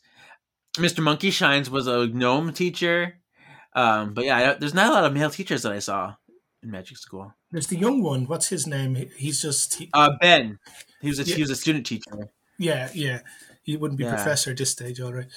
Mm-hmm. Okay. On to chapter 12? Yeah. Yes. After aimlessly wandering the maze, Dr. Gnivik appears to the sisters. The doctor says he's back, and it's time for the real testing to start. Piper pulls her sisters to the ground just as blades come spinning over their heads, so they do have to finish the maze. They just can't stand there. They smell cheese, and they decide that the cheese must be what they need to follow, not the Page's technique of just going right the whole time, which I think is a kind of a... I'm not sure if that's actually true, or you go right, you will get out of the maze. I feel like you'll end up in a dead end at some stage, but anyway. Right. But they decide to follow the cheese. Phoebe thinks that the maze is on autopilot, constantly changing, because they knew it was they had a brief glimpse of it from outside and it couldn't be this big. So Dr. Gnivik is quite impressed and observes that was quite an astute statement. The maze disappears once they reach the center, where I think this is like a giant blob of cheese. Yeah, still sitting in there. And they proceed to the final stages of experimentation. Piper's put back into the lab, but in what looks like an electric chair. Yeah, she's got like little electrodes on her temples and things. And Paige, however, I think she has the worst deal here. She's on a treadmill, which starts slow, but gradually getting faster and faster. Meanwhile, Phoebe is on an exam table under threatening-looking instrumentation. Yeah, those medical instruments, oofta. But yeah, Paige just running for her life, I guess, over here. All right, chapter 13. Leo and the boys make their way to... They're in the underworld now. They went through the portal. They're in the underworld, and they're just they're searching around, and they make their way to these metal double doors that they assume is the lab, but they can't get in. And there are like little cameras watching them, but Wyatt's like projected like fake images on them. So Wyatt and Chris together start lightning bolting the thing. So they're doing like elder powers now together, trying to like lightning bolt the door down, but it just gets black and singes and nothing happens. The two brothers kind of rib on each other and they tease each other, which I thought was really fun. Yeah, Chris accuses Wyatt of having a glass jaw. He says, I only got knocked out once. The banter in this is so cute. And Leo thinks it's cute too, because he smiles at how amazing his sons grew up to be. He's like, I love this. Very sweet. Cut to Dr. Gnivik and the sisters. The scientist explains that his experiments, like how they work, and how he is placing them in situations that will cause them to want to use their powers. Even though they can't, he has the serum, so they can't use their powers. But he knows they will try to use their powers, and every time they try, he gains more information about what they tap into, which is very crazy. And I would love to see the statistics on this because it's fascinating. I feel like every 2 seconds, Paige is going to try orb. She's like, I need to get out of this. Sweat. Yeah. Oh my God. Chapter 14. Meanwhile, back at the manor, Nisha roams cleaning. She remembers taking a class called Modern Magic, and that the lesson about the Warren line made the Charmed Ones minor celebrities. So they were learning about them at Magic School, which is, they talk about that in the series a bit, but it's cool that we got more. They're kind of like legends in their own lifetime, I feel, by this stage. Yeah. Nisha hears a knock at the door, and she's spooked that it might be a demon. However, it's just Daryl looking for Leo or the sisters. Nisha doesn't know who Daryl is, but hesitantly lets him in. But Daryl and Nisha immediately notice a woman running up the staircase to the manor, armed with a dagger. Daryl holds his gun up at the woman. The woman throws the dagger. Nisha pulls Daryl down and closes the door in the woman's face. Nisha deduces that the woman is Xandra. Xandra is attacking the outside door. Nisha grabs a broom and recites a protection spell she used to do in childhood. She sort of has to sweep towards the door, I think, to kind of as if brush away the danger. Yeah. Nisha hands Daryl the broom and tells him to sweep around the door. Nisha begins to work on a potion while Daryl does the sweeping. There's a crash at the kitchen door. Daryl sweeps around there that shoves the door in Sandra's face as well. So she tried the other entrance and she still can't get in. Yeah, it's cool though, because just as Daryl was sweeping, the door magically kind of closed. I'm like, oh, all right. Even though it's Daryl's not using magic, the broom is enchanted enough that he can do it, which is pretty cool. Meanwhile, in the attic, this Nisha completing the potion. Daryl runs up, telling Nisha that Xandra broke in through the conservatory. So eventually, this like the spell wears off, or he doesn't execute the broom in time. And there's all that glass in there. It's like throw a rock through the window you're in, But Nisha is ready. Xandra bursts into the attic, ready to presumably to... I don't know if she's looking for information or is she just going to just kill them first. But I mean... I don't know. She's in a huff anyway. Nisha throws the potion onto her and she's frozen in place. And Nisha says to Daryl that this will be for 24 hours, approximately. So yeah, she's just frozen in the attic. Chapter 15. Yeah. Okay. Leo, Wyatt, and Chris decide, we can't break through the metal doors. Let's knock on the metal doors instead. Bell out of order, please knock. So they knock, and then a demon that looks like Cole answers. So this is the Cam demon that kissed Phoebe.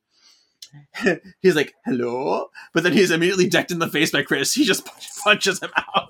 Oh, that's Cam, is it? Okay, gotcha. Yeah. Because they say he looks like Cole. That's how you know. Okay. But yeah, Chris punches him out. And there have been cameras all over, but Wyatt projects his glamour onto those as well, so they remain unseen. Leo suggests they follow the wiring that's on those cameras. They kind of backtrack, and they follow those wires to the surveillance room.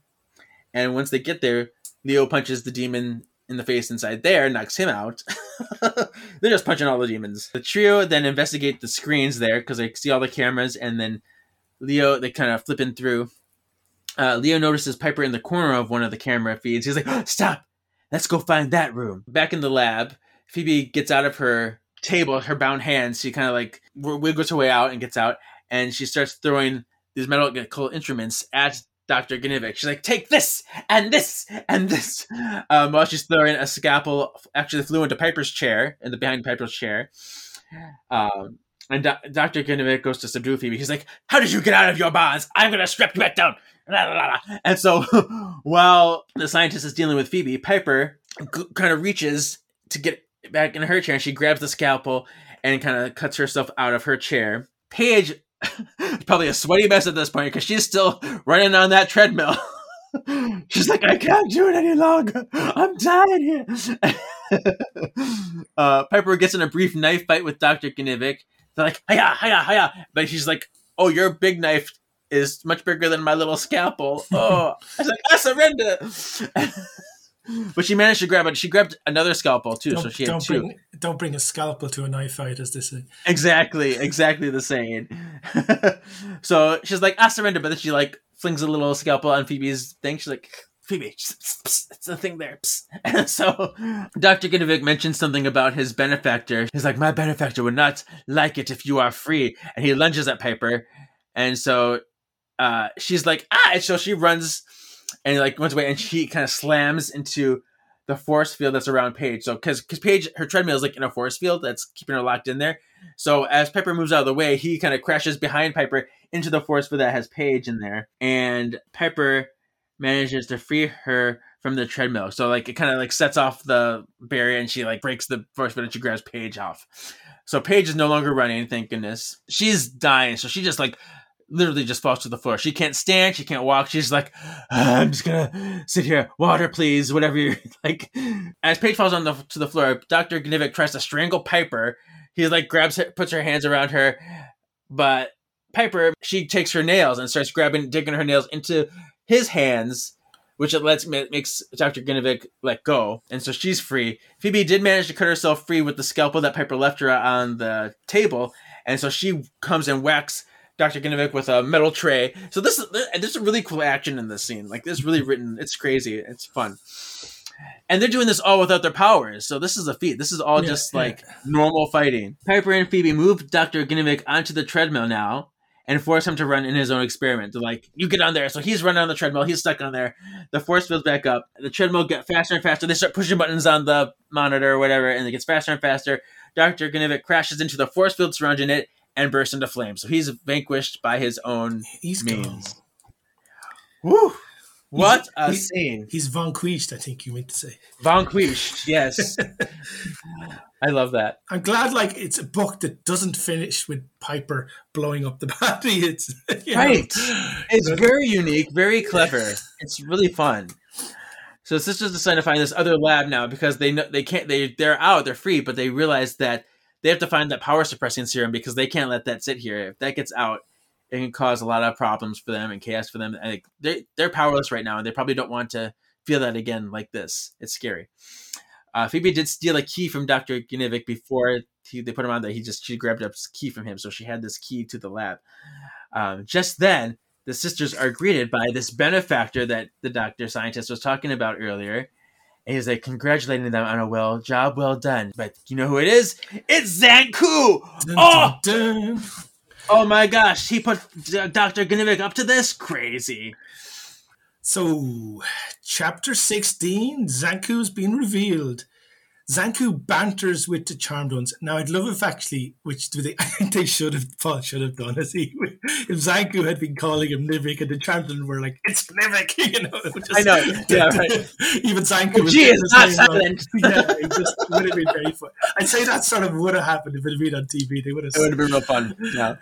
He banters with the Charmed One before sending an army of demons after them to kill them. He's going straight for the jugular here. Yeah. Zanku asks if they have any last words. Piper says Leo. Zanku scoffs, but Leo, Wyatt, and Chris surprise Zanku by appearing behind the demons. The brothers orb Leo to the sisters. Meanwhile, the demons attack, and Wyatt raises his blue force field bubble over his entire family. Just like the little baby. It's so cool seeing the grown-up Wyatt do the same powers we see young Wyatt do. I'm like, this is amazing. Phoebe gives Piper the key that she stole, and Chris remote orbs Piper and Leo to the surveillance room. Piper and Leo find the manor room on the screens and note its location. They find it and go through. I think they go. Is it reversed through the fire portal? Yeah, so they kind of go through. They go to the room that Phoebe was in. They go through there and then into another room. So it's like kind of okay. Yeah. Piper and Leo find the serum. Piper pauses and debates about keeping it to become mortal and live in peace with Leo. However, Leo tells Piper, "Cop on to yourself, Piper. It's never going to happen." That he was born human, he will die human, but magic will always be part of their lives. They have to accept magic and whatever comes their way and just live. Besides, they'll be dead the moment they stop becoming witches. Because someone's going to kill them. So they're sort of stuck being witches, I think. But they have to accept it, of course.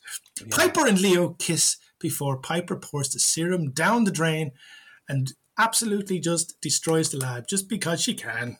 Let out some anger here. All right, chapter 17, the last chapter. Wyatt and Chris orb the family back to the manor. Nisha was like, "Oh, you're back. Hey, your friend Daryl stopped by. Such a nice guy. Whatever happened to the conservatory? I know there's a big mess of glass and broken glass there. Don't worry about that. It's a long story. I'll explain it later." So does she just go through the door at the halfway up the stairs to get back to magic school? Yeah, back to magic school. Mm-hmm. So Phoebe wonders why Chris and Wyatt let Zanku get away.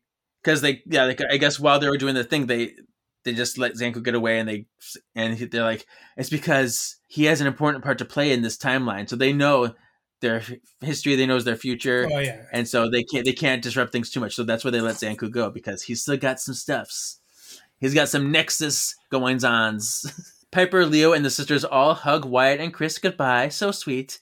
Piper reads the spell that Leo wrote to send them back to their time. Nisha comes back with the young Wyatt and Chris. She's like, she goes to magic school, comes back with the young ones, and then it goes back to magic school. She's like, "Okay, here's your babies. Goodbye." Piper and Leo joke about what's for dinner because they're like, "You want to go get that Chinese food?" I actually feel like a Chinese right now.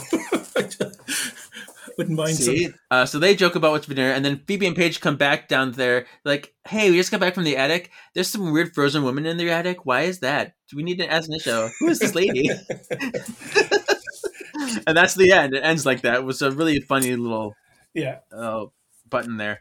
So, what are your general thoughts, your final thoughts of the book? I actually liked the book a lot, but I liked it more on my second reading than my first reading, because obviously it's a Roditis book. Paul Roditis. Is it Roditis?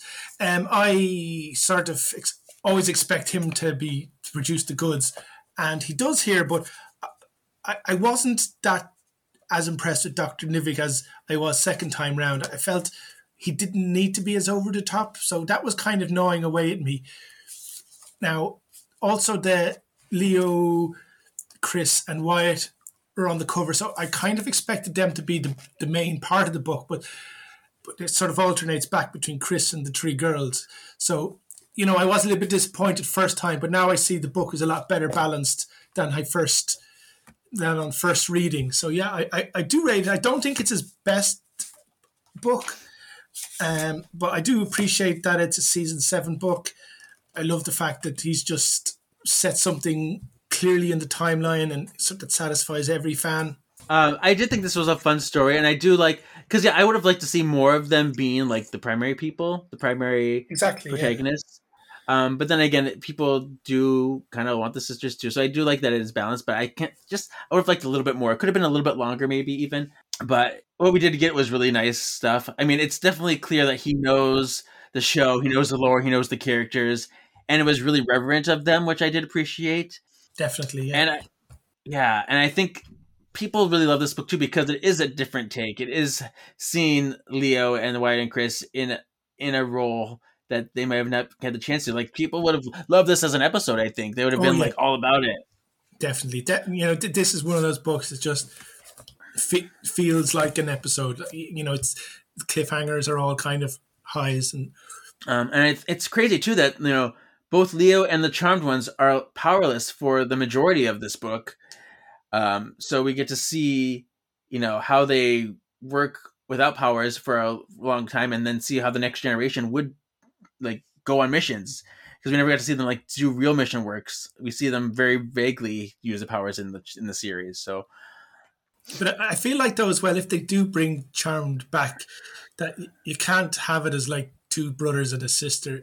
Charmed is three girls, so they would have to tweak the future some way to have three girls as the fulcrum of the series. I don't know. I guess if you want to mix up the formula a little bit, you could. I'm not sure TV executives would do that though. They just want their three women.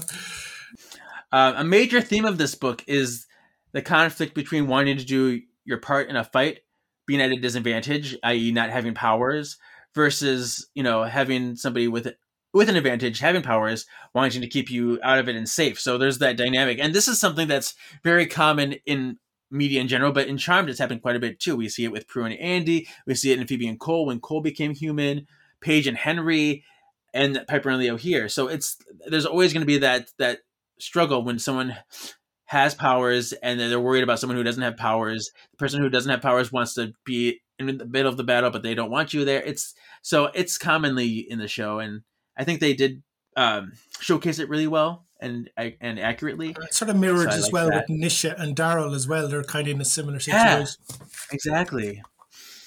So I liked it a lot. I give it a B. Okay. Yeah. I mean, I think that's about right. I would put it somewhere. I'd probably be a little bit nicer, maybe B+. Yeah. But because I think it is a unique take, and I do enjoy my time with it a lot. I just, there's a dirty thing where, like, when Phoebe was with that Cam in the room, it says part of her did want to taste the drink and the demon as well. Like, oh my god. And I love how Leo notices that Wyatt can telekinetically orb without vocal command, because Paige always has to say it, but because he was just orbing without saying anything, which is cool. Yeah, they're very powerful, all right, the Sons, particularly Wyatt, which we know from, I guess, evil Wyatt, but we sort of had taken over the planet at one stage in the evil alternative future. Chris said Wyatt uses his magic to impress and pick up girls, which made me laugh too. Like, oh my goodness. Yes, personal gain. Personal gain, whatever. All right, so that's that. That's all I have for my real thoughts, but let's move on to Put That in My Canonical Hat. Canonical. The segment where we take the story and determine what is and what is not true to the narrative of the show. So do you have anything for this? Oh, yeah. I mean, my approach for these books is they're all canonical, but sometimes you really got to squeeze that square peg into the round hole, and things. So some stories would need really to be rewritten almost from scratch to fit in, but this one just it's perfect. It fits in. Yeah. It's almost exact day it fits in, let alone like all the characters. Like I often wonder about season 7 Phoebe, where she is. It's kind of hard to work out, but otherwise I'm sort of happy with everything, really. Nice. Yeah, I have some notes. I mean, this is stuff that I think I like that they mentioned, because I mentioned if there's something that ties back to the series too, I might like to mention it. So when Leo says he doesn't want to force Wyatt to heal everything, I thought that was very accurate to what they were trying to do, because Piper said the same thing in season 7. Once they knew that Wyatt could heal, they're like, I don't want to traumatize him by having him heal all of us every time. That's good, Chip. So I did appreciate that. I love that we're giving context of Leo falling from grace, becoming human, and taking over at magic school. They say that he is headmaster at magic school too. So that's great. Kyle, Brody, Prue, and Andy are mentioned. Oh, that's right, yeah. This is not, here's something that's not canon for me, is when they say that Leo drives off in his car. His car. If they said that he took one of the girls' car, then it would be just fine. But they say his car, and that's not right. The cars are where they always fall down. They get the color of the car wrong, or they get the driver of the car wrong. I imagine the black magic market would be very similar to the demonic market that we see in Baby's First Demon. Yeah, I think I sort of imagine it as the same thing, essentially, although it's a different place, obviously. Right, one's demonic, one's in a mortal realm, but still, it's essentially like the same kind of job, the same kind of tasks. Okay, here's something I liked. Because they said, when Chris was concerned about Leo looking over his shoulder when he was scrying, he was being concerned that people are double checking his magical practices. And I think that really ties into his inferiority complex with Wyatt, because he's always the one that's like overlooked for Wyatt. So I'm like, all right. Wants his own identity. I like how matter of fact Chris is, though. He let the person do that, and then you think he's annoyed, but he's actually not annoyed as you think he is. He's just He's actually. It's a front. He has a cynical kind of like mask that he puts on. Yeah, because when he's trying to blow up the doors there, and Leo is telling him to stop, he sort of stops and he says, "Oh yeah, that didn't work." Like, 'cause he doesn't get frustrated. Like, he just he's very matter of fact about things. He's on a mission, and he's not. He's detached but quite sensible. Yes. I think that his character is very spot on to what we see. I think Wyatt too, because Wyatt's just like a golden retriever. yeah. Wyatt's probably sort of more vague character, kind of goofier, kind of especially in his good version. Yeah, he's like Uncle Coop. Yeah. When he came back, I think in episode 7, I didn't actually know who it was at first. I didn't recognize him without his evil haircut. Who's that guy? He looks familiar. Yeah. Okay, here's a question for you, because I think like I brought it up before at other things, but Charmed rule is that when they go to the past, they don't usually have access to their powers. Wyatt and Chris have powers in the past, and they always have in the series. So why do you think that is? Do you think that's something that they evolve over time, or do you think that they? I don't know. Yeah, it does seem to be an error. I mean, and it doesn't quite tally with they both exist in that timeline, because Chris hasn't been conceived by the time he goes back. You could say they're more powerful in the future, but still, I don't really have an explanation for it. But maybe the rules of magic change in the future. We know what happens to the elders in the comics without spoiling that. So like the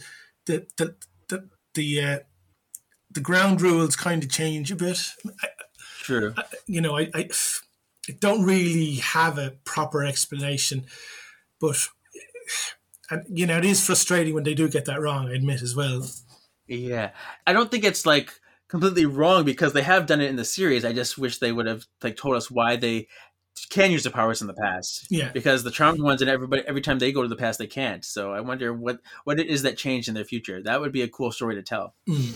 Yeah, I think that just has to be left to the imagination at the moment, I guess. Right. So Phoebe makes a reference to Witch Wars, and then she talks about Survivor too. So both Nisha and Phoebe talk about Witch Wars in this book. Survivor is an actual show, was it? Survivor's an actual show. Yeah. And actually, what's funny about that? It's funny about that is when Witch Wars aired, the episode Witch Wars. Yeah. It was beat out by Survivor. Survivor was more popular than Witch Wars at the time. Oh yeah, but I love at the end of the Witch Wars, you can tell Alyssa Milano hates reality TV, and she goes, "Stop watching this crap." She basically says that, like it's like an after school moment, like do something with your lives. This stuff isn't what TV's about. And I think that's pretty much the whole commentary of that episode, because I think this is a real drama, real narrative show, and so this is at the height of all those reality shows, and there was kind of saying like, that's not quality TV. You should be watching us, which has stories. And, because TV production. I mean, when reality TV came along, sort of around the year 2000, it meant TV companies could make lots of hours of TV on the cheap. That's why reality TV exists, because it's on the cheap. So whereas whereas Charmed is an expensive show, and yet. But I feel like is it on the Warner Brothers network at this stage? It was on the WB, yeah. Yeah, because like that is a smaller network, so getting 4 million there is probably the equivalent of getting 10 million on whatever CBS or Right. it's lower audience, but I think the expectations are lower because it's a growing network. Yeah. Paige caused the demon to burst into orbs by calling demon. That was not really accurate. When she said demon and it kind of exploded, I'm like, how did she do that? Yeah, at least she's not throwing fireballs in this book, though. Right. Yeah, that's true. That was real bad. You kind of if you have these powers and you're growing the powers, you do really, as the writer, have to be very careful of expanding the powers, because it just changes. Even a tiny little, like a rule will change in football or something, it can have a massive effect, And you're right, Phoebe does have her levitation power in this novel, which she shouldn't have if this was in season 7. So that's one thing that's not quite right. Yeah. Let's see. A demon blinks instead of shimmering or flaming, because blinking is warlock power. Yes. Okay. Yeah. These are the little things I haven't quite picked up on, but yeah, I agree. The fandom says that Benzema refers to telekinetic orbing as beaming as an error. I just think he was being like teasy, He's just like, oh, you're going to beam it. I don't think it was an error. I think it was just that's showing how he's talking and how he's referring to them. Dr. Ginevik says Paige is a stepsister rather than a half-sister at one point. Yeah. Okay, well, let's move on to rhyme time. Should we try a spell? Why not? Let's try a spell. In the wind, I sing this rhyme. Bring death before me, before my time. You've really got to lay off the rhyming, Prue. Wonderful. Witty, but wordy. I did the rhyme. I will do the time. Good night. To summon future Wyatt and Chris. Now, who cast this spell? This is Leo.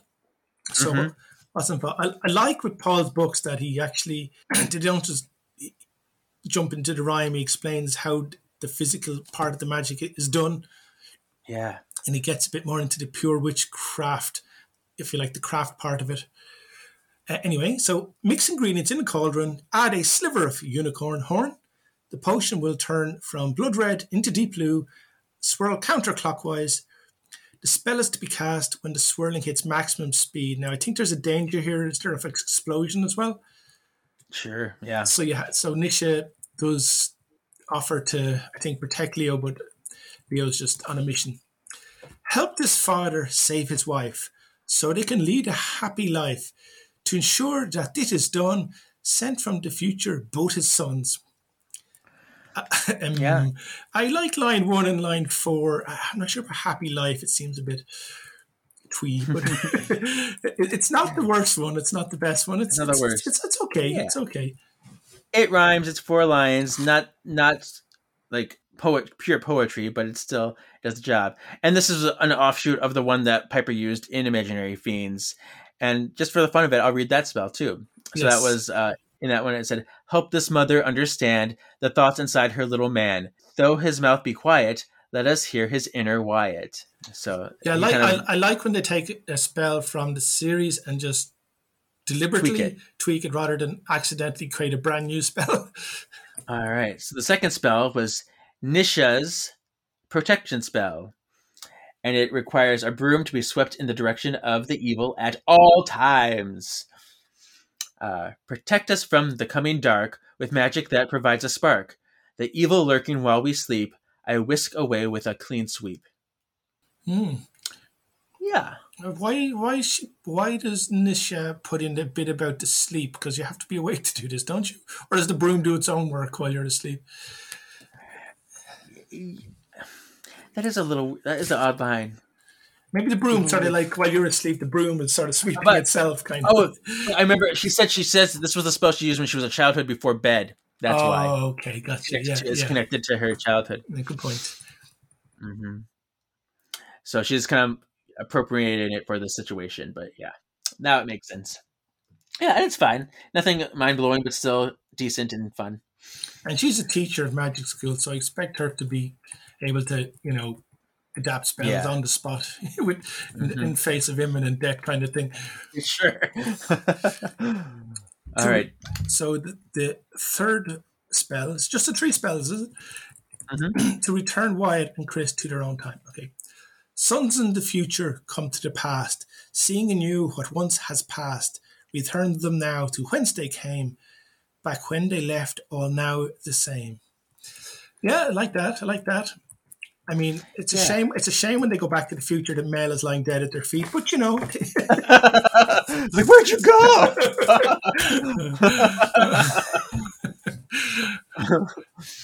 But yeah, I mean, I think that's probably my favorite one at the end of the book. Yeah, no, I like this one. At the end of Charmed Forever, in that instance of time travel, everybody forgets, because it's so much time travel, that the implication is that everybody who's not the charmed ones, or, in 2006, forgets what happened. So do Wyatt and Chris forget this? Or do they just carry on as they were? Do they remember this adventure? Because in Charmed Forever, everybody forgets. Everybody who's not from 2006 forgets the adventure. Yeah. And hard to say. Because, when they went to the 70s and they went back, they still remember the 70s adventure. And they remembered when they went to the future too. So maybe this is one that... But does the person from the 70s remember the adventure? Yes. Well, okay. So in that 70s episode, Patty and Grams did not have their memories erased or anything. So they should remember that adventure. Yes. Which is why in Forever Charmed, when Grams is like, "You're the charmed ones," I'm like, no, she should remember it from the 70s. They didn't do anything to... So that's just within the series it's itself. Like a spider's web, that episode, though, isn't it? It's just there's so many interactions to work with, and you can't just spend the whole episode going, but I remember this and you remember that. Yeah, time travel is always confusing, and I say this in all the shows. Time travel goes crazy. But I'm going to say for this one, I would say that they do remember this. This is just part of their journey as witches and as being charmed. I sort of feel like the people in the future would be the ones who should remember. Right. Because they're cause and effect, whereas the 2006 people would be the ones who forget, if anything. Yeah. But just for fun, because we have that one that they used to return, I'm going to read the one from the Imaginary Queens again that they used to return. Oh, yes. And this was a son in the future, a son in the past, seeing anew what once has passed. Return him now to whence he came, right when he left, all now the same. So they do have a lot of the same kind of structure, a lot of the same kind of wording. They've actually improved that. Yeah. Because they changed the right when they left to back when they left. Which is actually a lot better. It is better. Yeah. So, he improved that. Do you think if Charmed were to be reborn with the OG crowd, say, fingers crossed, toes crossed, that witchcraft would be far more to the fore? There's so many series out there where the witchcraft is dark and demonic, and or is part of Charmed that they're three modern girls and who don't look like witches, and even when they do spells, there's sort of that disconnect with these beautiful modern women doing spells. What way do you think they'd go? Would they make the magic more traditional, darker, or would they stay lighter? It's hard to say, because Charmed did do both. When it started, it was very much in the darker vein, and more the traditional Wicca vein. And as it got season 5, it really went off the hills. So, I feel like they probably want to. I feel like they rebooted. They probably want to bring some of that darker vibes, I would think. Yeah, because that's the way a lot of the modern times are. I mean, if you look at Sabrina, it's just this light, fluffy thing, and then suddenly Chilling Adventures of Sabrina is absolutely demonic. And it's like there's no connect between the two whatsoever. Which is good in a way, because they're their own distinct properties, and they're one's a comedy, one's a drama. But but if Charm does return, it will still be a drama. But I think I think though the creators will look at the dark part of the early seasons and say, look, that's when the Wiccan side was to the fore. And you wouldn't, you probably wouldn't ditch that. You'd renew that, I'd say. Oh, now we have Best Baddie Rankings. You get locked or frozen in fear. Best Baddie. I actually put Dr. Gnivik as number 2 on my list. So this is from book 31 onwards, is it? Yes, starting from the Queen's Curse onwards. Right now he's between Ravaging Man-Beast from Demon Doppelgangers and Shax from Charmed Again, because Shax is the one that carried over. He's always winning, so he's right between those two. But because I feel like his experiments were getting down to something that might have not been explored and could have been really dangerous. And apparently, according to this book, he has the power of projection, which is exactly the same powers that Wyatt has and Billy has, which makes you pretty much do whatever you want. So that's a crazy powerful power. So I think he could have been a real threat and a real problem. It's like he doesn't commit his powers to violence. He just he's got his, he's committed it to a different way, which is good as well. And he's not the sort of demon people can come in and kill either. He's got his own realm. He's got his own domain. By the way, you mentioned it there. Do you know what my favorite novel is? What? Of the 42 or 43 I've read now, actually, including the first novel, is Demon Doppelgangers. That is my favorite. Oh, yeah. I mean, that was a good one. That was, the threat. That's why Ravaging Man-Beast isn't my number 1, because he was really doing some crazy stuff, and I don't know who can beat him. That actually read like a modern novel. If you'd often see something like that where this thing keeps doubling in size and it's impossible to stop. So that was my favorite, and I thought it was well written as well. And so that's my number 2. He ranked pretty high for this one. The next one I have is, I do have a Grimoire game for you. What is this, some kind of game? Grimoire Games! Some people think this is entertainment. Oh God, I don't even know how I'll do it. My lack of knowledge is going to be exposed here. It's 8. This is actually a recycled game from Hanging with the Halliwells. This is the same game I quizzed Sean on Leo for Vaya con Leos. Okay. So the questions should be familiar to you, and a lot of these I did talk about in this episode. I talked about them, so I did give you a lot of the answers already. Okay, that's good. But no pressure. And I do have multiple choice for a lot of these as well. Okay. All right. So, first question. Name an episode with Leo in its title.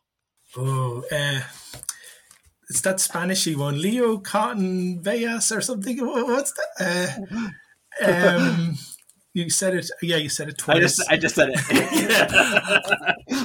Is that the one with all the Leos around town? It's like everybody looks like big John Malkovich. Yeah. Okay. And there's 3 episodes you can choose from. Yeah, any one would do. They're all sexy titles. I'll tell you that. That's what you said to me. I should have just had the I could have flicked over to Excel my Excel file here and just look for Leo, but I'm not cheating both hands. Oh God. Leo dies again and comes back again. No, that's not one. Leo and Piper. I'm so bad with episode titles because I've only watched the episode once. I can't quite remember. Okay, so there's the first one was season 4, episode 17, Saving Private Leo. Oh, we did that one. That's the one I was thinking of. Leo dies and comes back to life. That's the one. Yeah. Then you can do season 7, episode 9. There's something about Leo. Oh yes. And then you can do season 8, episode 10, Vaya con Leos. That's the one I almost said. Yeah, you said it. You said the right words, just in a different order. All right, okay. All right, number 2. Which of the following is not a power ever displayed by Leo? Okay. A, hovering. B, electrokinesis. C, chronokinesis. D, aerokinesis. Or E, healing. It's either B, C, or D. It's not A and E. Chronokinesis. Has he ever done anything timey-wimey? I'm going to say C, but I think it's a trap. It was a trap. I know. He did do chronokinesis while he was in Avatar. And there's something about Leo when where he turned back time to when Piper Yeah, Oh, that was a really good special effect as well. One of the best. it was. Yes. Yeah, his little face, his little girl face, and then they just like they'll zoom out of down the stairs and stuff. Very fun. So the actual answer was aerokinesis D with the wind and stuff. He never had the wind power. Okay. Okay. Number 3. Which episode did Leo first appear in? I have options for you. Okay. So, Thank You for Not Morphine. That's 103. Dream Sorcerer. That's 105. The Fourth Sister. That's 107. Or The Witch is Back, which is 109. I remember when he joined, I said, is this guy just being hard because he looks like Anthony Stewart Head? And he sort of does look like an American version of him.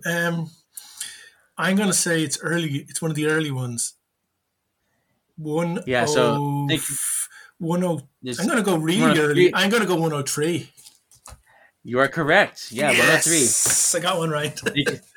Thank you for that morphine. He's not in the entire episode until the very end. Okay. So that he comes over after they watch their Christmas tape. Yeah, I remember he was just loitering around there for a few episodes before we got into him. Yeah. All right. Number 4. What is the name of Leo's previous wife? I have A, Martha, B, Lillian, C, Lucille, or D, Mary. This was an Ex Libris. Yeah, I remember it well. They're all sufficiently 1940s names. Mary's kind of an Irish name, so I think I'd remember that. So I'm going to exclude that. Okay. I think it's because you put 2 L's in there. It's one of them. So Lucille or Lillian? Lucille or Lillian. Mm-hmm. I'm going to say Lillian. B. That's correct. Yes, yeah. Lillian. All right, number 5. There's only 8 questions. Number 5. Which of the 7 deadly sins was Leo infected with? I can't even... Okay, it's process of elimination.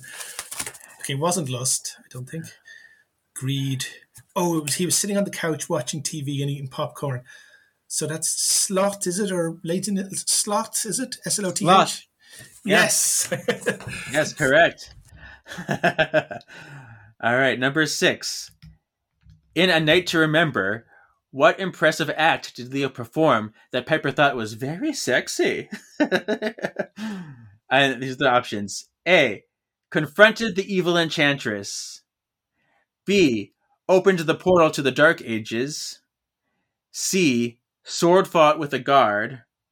Or D, that tongue thing. It's the sword fighting. Correct. That's the sword fighting. Yes. Leo, I gotta say, I find the sight of you very sexy. I tell you, he trained with a sword in his acting. Whenever. Yeah, it was hot. All right, number 7. What year did Leo die in before becoming a White Lighter? I did say this once in this episode. Okay. 1939, 1940, 1941, or 1942. Well, America joined the war on the 7th of December 1941. I would say he didn't get... It would have taken him a few weeks to get to the Pacific Islands, so it must have been 1942. Correct, 1942. Cool. All right, and the last question is, what is the headline of the Book of Shadows entry that Leo wrote for his sons? Very fitting for this book. Was it a spell? It's a headline, and it's actually a segment in this podcast.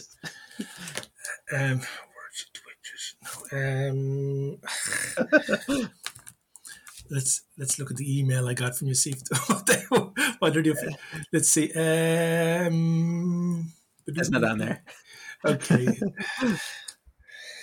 Best baddie? No. Why would he write that?